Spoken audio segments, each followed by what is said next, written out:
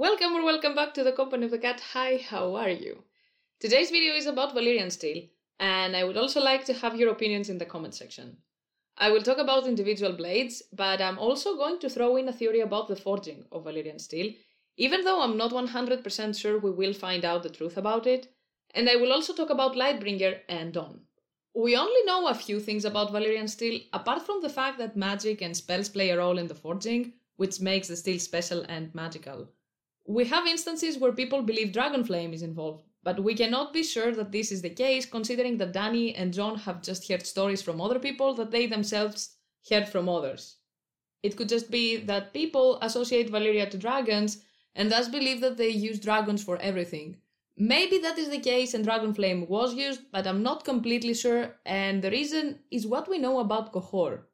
The Free City of Qohor is the only place where the art of reworking Valyrian Steel is preserved, and they guard the spells needed to reforge Valyrian Steel without it losing its abilities.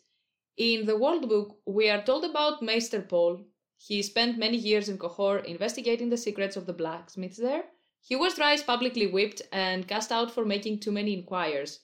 The final time his hand was also cut off, because he allegedly stole a Valyrian steel blade, but according to him the true reason for his final exile was the discovery of blood sacrifices, including that of infants, which the Qohoric smiths used in their efforts to produce steel equal to the original Valyrian steel. Qohor was founded by people from Valyria, and they were not shy about magic. They still use blood magic publicly to this day. And they definitely know more stuff than the average Westerosi who believes it was just about dragons. If these people try to recreate it without dragons, maybe dragons were not necessary. Another reason is the weapons the Ironborn of old had. These things sound like Valyrian steel. In the video about the volcanic Iron Islands, I said that I don't think it was, but I'm taking it back. If dragons were not involved, then it easily could be similar steel to the Valyrian one. Since from the stories we get, the Ironborn of old were meddling with both fire and blood magic. Maybe Dragonfire was used in Valyria, since it seems like Dragonflame itself has magical abilities, but I don't believe it is the key or even necessary. Now, with all this info, I'm gonna make a recipe for Valyrian steel myself. Valyrian steel is obviously steel, so we need iron and carbon, along with sacrifices and the spells we know they sing while forging and reforging. Blood magic and sacrifices don't necessarily mean they use the blood, per se. Mel, by burning Alistair alive, practiced blood magic, and from many quotes we get that the magic the Valyrians used was rooted in blood and fire. Even the Dragonflame's magic is rooted to blood, according to Marwyn. So I would say you don't need a dragon. I try to think of a way to use blood in the forging process, but I really don't think it is possible. Maybe it is the material engineer in me talking here, but using blood either as a flax or for quenching is not going to work even in a magical setting. And since George is following some basic rules in the universe, even with magic, I really don't think this is the case. Blood as a flax is going to be quite dangerous, since there is a lot of water in it, which can cause steam explosions. Plus, I'm not 100% sure what is going to happen with the organic matter in the blood, because I think it's gonna just lead to unwanted byproducts and impurities. Now, blood is also not very good for quenching. It has a very slow cooling curve, and it's not capable of hardening steel. At the time, the best thing for quenching would be water or piss. And I'm not even gonna comment on tempering a blade by thrusting it into a person. It's gonna be a mess. It will lose its shape, and you need a crazy amount of power to put a non-tempered sword through a person. Like, there is no way. That being said, using the ashes of a person in the forging could work. Blacksmiths used ashes as a component in the forging process of steel. Ashes were used as an insulating material to protect the steel from overheating and to help control the temperature during the forging process. They were used in carburizing to improve the hardness and wear resistance of the steel, and were also used as a flax to remove impurities and such. Nowadays, obviously, more specialized materials are used for carburizing and flaxing, but ashes have been historically used in the forging process of steel. So during the forging, I think they needed the spells, maybe ashes from a human, possibly burned in a ritual, not blood, if a sacrifice is needed during the forging and not just after. But the most important thing you need, I believe, is the right iron. The iron the Valyrians were using came from the deposits in the 14 Flames. The burning mountains of the 14 Flames were rich with ore, and the Valyrians hungered for it. Copper and tin for the bronze of their weapons and monuments, later iron for the steel of the legendary blades. Dragonglass is a glass formed by immense heat and pressure, and can only be found in volcanic areas. Obsidian in the books is the same as the one in real life, but with additional magical properties that are there by nature. As I said in my video about the wells, I believe the volcanoes, like the trees, conduct power from a source very deep into planet Earth. From the way people talk about the 14 flames, it seems that they were an immense source of magic, due to their sheer size and number. 14 or 14,000. What man dares count them? It is not wise for mortals to look too deep at those fires, my friend. Those are the fires of God's own wrath, and no human flame can match them. We are small creatures, men. If the volcanoes produce magical obsidian, why not magical iron too? All obsidian is volcanic in origin, so dragonglass has magical properties. But the amount of iron that is directly formed from volcanic activity is very small compared to the total amount of iron. So not all iron is volcanic and therefore magical. But if it comes from a volcanic source, then like obsidian, it can be, I think. Add blood magic and you can make a bombas alloy. They use the magical obsidian for glass candles. Why not use the magical iron for magical steel? That would explain why people cannot make it anymore and they can only reforge it. If the iron used isn't volcanic in origin, and on top of that they don't have the exact spells and the way the sacrifices were made, it's not as easy. As for Dragonflame, yes, it could give some properties to the steel, I believe, but I really don't think it was a necessary step for the forging of Valyrian steel, since the reason Dragonflame is magical is blood and fire. What fits a dragonfire? All Valyrian sorcery was rooted in blood or fire. I think the iron itself plays the biggest role, and we can see this with the Iron Throne too. Some of the blades are still sharp, but not all of them. Between its finger was a blade, the points of a twisted sword, fanning out like talons from arms on the throne. Even after 3 centuries, some were still sharp enough to cut. Dragonflame was involved, but not all the blades were affected, so the material itself plays a bigger role than the flame. Even with Damascus steel, the alloy Valyrian steel was inspired from, it is believed that one of the reasons it's so hard to recreate it is the difference in raw materials and loss of knowledge of key ore sources, and not just the loss of manufacturing techniques. As for the use of blood, it makes sense to be used after. After the forging is done and the blade is ready, it could need more sacrifices and spells to make it better. Kinda like Beric, who used his blood to set the blade aflame. Maybe they magically infused the steel with blood from sacrifices to make it even stronger. It is said that her cry of anguish and ecstasy left a crack across the face of the moon, but her blood and her soul and her strength and her courage all went into the steel. This cannot be done with an untempered sword, but it could be done with a tempered one, and this could be an extra magical step to make the blade even better. Or after the forging, they could be weaving more blood sacrifice spells, so that the blade would get stronger by absorbing the blood and or soul of everyone slain by it, and that would explain why they don't need maintenance, since they would feed from their kills. A very common trope in fantasy, by the way, swords that feed off the souls and blood of their victims. Another clue that hints at the iron itself being magical is all the stories the first men have. According to Old Nan, the others hated iron. To be honest, at first I thought they were just legends similar to the real life ones, where iron, most specifically cold iron, was used against supernatural beings. But Jojen and Mira swore by bronze and iron, and the Starks traditionally placed an iron longsword on the lap of each statue of the Lords of Winterfell within the crypt, to keep vengeful spirits trapped. This is kinda weird because it is so easy. Just cold iron? I don't think so. The only thing I can think of is that they used a spell on the iron like we know they did with bronze and the runes. But if it was just that, then why did it work only with iron and not with bronze too? Additionally, why did they stick with dragonglass?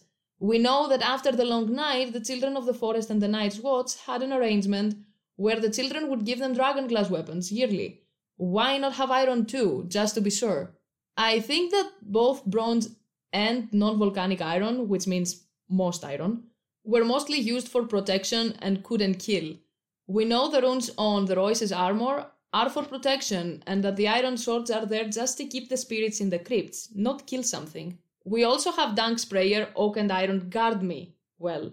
And all in all, I think that they could infuse the metals with green magic, earth magic, to give them extra properties, but it was not enough to kill the others.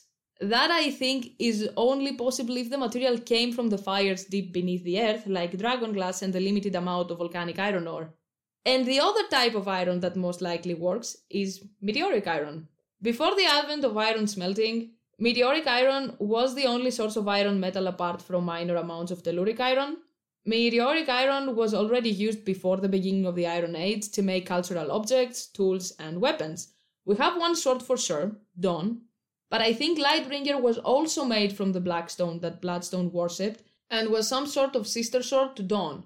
Not only does it fit thematically, but it is supported by all the parallels between Bloodstone and Azor Ahai in the novels, which is the other person with a magical sword. Unlike run-of-the-mill Valyrian blades, Lightbringer and Dawn are different. They are the swords. I think the Valyrians didn't make the steel to use against the others. Yes, it might work, but I think they just wanted magical blades with extremely good mechanical properties. Because if they were only made to fight the others, or demons, or whatever, obsidian is right there and it doesn't need that much processing. Plus, they started making Valyrian steel after the Long Night. I think the Dragonsteel blades they were talking about were not about Valyrian steel, but about blades made of fallen stars. Meteors and comets are associated to dragons in real life, and in the novels, as we have seen, Dawn and most likely Lightbringer were made from fallen celestial bodies. They literally have out-of-this-world power, and neither of them can be wielded by a random person. The Danes pass the sword only to worthy people. The Asai prophecy says that Azor Ahai is to be reborn and wield Lightbringer once again. We are waiting for someone worthy, and not just anyone. Renowned swords appear in the folklore of every sword-using nation. The thing is that many of these swords were cursed. The theme of a cursed sword that causes evil deeds to be committed wherever drawn was taken up by several modern fantasy writers, and it's inspired by folklore and mythology. Since we are reading Martin though, I don't think the sword itself pushes the wielder to become evil. These are decisions the wielder makes. If the person is unworthy and magic is involved, then bad stuff may happen. We have seen over and over again in the novels that magic has a price. These two swords specifically are heavily inspired by both the Ebony Blade, as I said in my video about the Coastal Dawn Age houses, and by Stormbringer and Mornblade from Moorcock's fantasy novels. I would also add the sword in Tolkien's work and Callandor of Wheel of Time, but the first two are the most prominent references in my opinion. The Ebony Blade had two forms, a purified one and the one with a curse that returned when Namor killed his wife with it. The purified form of the Ebony Blade is very similar to Dawn, and the one with the curse sounds dangerously close to what we know about Lightbringer. The story of Stormbringer and Mornblade is also very interesting. Stormbringer is an enchanted black blade and an agent of chaos. Stormbringer can cut through any material not protected by sorcery, and it drinks the soul from any living creature upon delivering any wound. The person wielding the sword is an emperor named Elric that has albinism. Elric hates the sword, but he also needs it. Because of the curse, he has killed friends, family, and lovers with it. Stormbringer has a brother sword named Mornblade, which was at one time wielded by Elric's cousin and enemy Yerkun. And this is the thing, these names are similar to the names we have for Azor Ahai, one person embodying the hero and the enemy. No one is purely bad or totally good. People did messed up things and tried to fix them. The fight is within one thing, not between two. All these conflicts we see are the different sides of the same coin. The swords, like in Moorcock's works, symbolize addiction. Addiction to power, to violence, is more of an internal fight, because if you get past all the harmful tendencies, harmful to yourself and by extension to others, things would be better. Yes, no one can be the best person ever and everyone makes mistakes, but the least we can do is try our best. And if we do make mistakes, we must then to try to correct them. This is why I believe the swords themselves are not evil. The wielder is evil if they decide to be an asshole. Therein lies the difference between Valyrian steel and the swords. These two swords were necessary. The sad truth is that in some instances, cruel things will and must happen. And this is why they are used in the Great War and not all the time. Extreme times require extreme measures. But Valyrian steel didn't have a reason to exist. Killing slaves just to make the best and most unique metal so you can win a manufactured piecing contest is not the same, it's just you being a terrible person. And because of all of this, I really think that Darkstar will take Dawn in wins. He is the Dane that looks pretty on the outside, but he's an asshole and cringy. Buddy, pick a struggle, don't do both. Plus he has one black strand in his silver hair, which could be symbolic of how the pretty white and alive with light Dawn has a curse on its core. And it would make sense, to be honest. There must be a reason why they only let worthy people wield it. because if it is used when not necessary, there could be consequences. Magic has a price, and using a magical sword for petty reasons is not very noble. We saw it in the story of Galadon too. He had the sword, but he only used it 3 times when he truly needed to. I have one last thing to say, and I'll move on to the rest of the blades. If Dawn turns black because someone used it unethically, you will hear my screams, no matter how far you will be. I now want to make some predictions, or at least try to, about some Valyrian Steel blades. Jon will stick with Longclaw, I believe. It even has the white wolf on the pommel. Sam will take Heartsbane, but I'm not gonna lie, I don't know if he will keep it. Yes, he has improved and he has done 100% of the damage to the others so far, and I would love for him to have it, but not for a battle. Maybe he could keep it for research purposes or something, that would be great. I doubt we will see Brightroar. The blade was lost, and Victarion fishing out Geryon with Brightroar, I don't know, seems quite improbable. And I don't think there are many ways, at least at this point in the story, to see them again. I do think we will see Dark Sister though. The last known wielder was Bloodraven, and it most likely was still with him when he went to the wall, so I believe it is in the cave and Mira will take it. Mira is better with a spear and a trident. I doubt a sword would be the best weapon for her, so I think the sword will end up with Arya. She is the Dark Sister, and she had a fascination with Visenya and warrior women in general since she was very young, so it makes sense for her to have it. Blackfire is most likely with the Golden Company, but I think young Griff won't survive for long, so even if he wields it for some time, someone else will eventually take it. If Barristan returns to Westeros, I would love for him to have a badass blade, and since we have very few of them, it would be great if good fighters got to use them. Even if he isn't a Targ, I don't care. After all, he's the most loyal of the Kingsguard and a great and noble knight overall, like Aemon the Dragon Knight was. I think it would be fitting if he got to wield the Conqueror's own sword to protect his queen, since Dany can't really use it herself. Oathkeeper will stay with my girl Brienne, obviously, and Widow's Wail I think will pass to Jaime. Let's hope he gets better at fighting with his left hand. There is a hint about him being ambidextrous, since he has dyslexia, and it would be great for him to have the sister sword to the one he gave Brienne. The Ironborn already have Red Rain and Nightfall, and they are at the Reach now. I'm not sure about Red Rain, but I think Euron will take Nightfall from Harras to complete the Valyrian set. We also have Orphan Maker at the Reach. The sword used to belong to House Roxton, but after the dance, Unwin Peak took it, so I'm guessing it's still at Starpike if they didn't lose it during the Blackfire Rebellions. I think it would be great if we saw it again. Same goes for Vigilance. I would love to see Vigilance again. The Valyrian sword of House Hightower. If we do, it's gonna be in the north, most likely. During the dance, Roderick Dustin killed Ormond Hightower, and I really don't think he would just leave a Valyrian steel sword behind. Plus, we know Ormond had it during the Civil War. Ned didn't return the body of Willem Dustin for whatever reason, but if the sword was with him at the Tower of Joy, I believe he would return it with the horse. Either way, it is very possible that the sword is at Barroton now if it wasn't returned to the Hightowers, or otherwise lost. This is it for this video. I hope you had fun watching this. If you did, press a like, comment whatever you want about swords, and tune in for the next one. Until then, bye!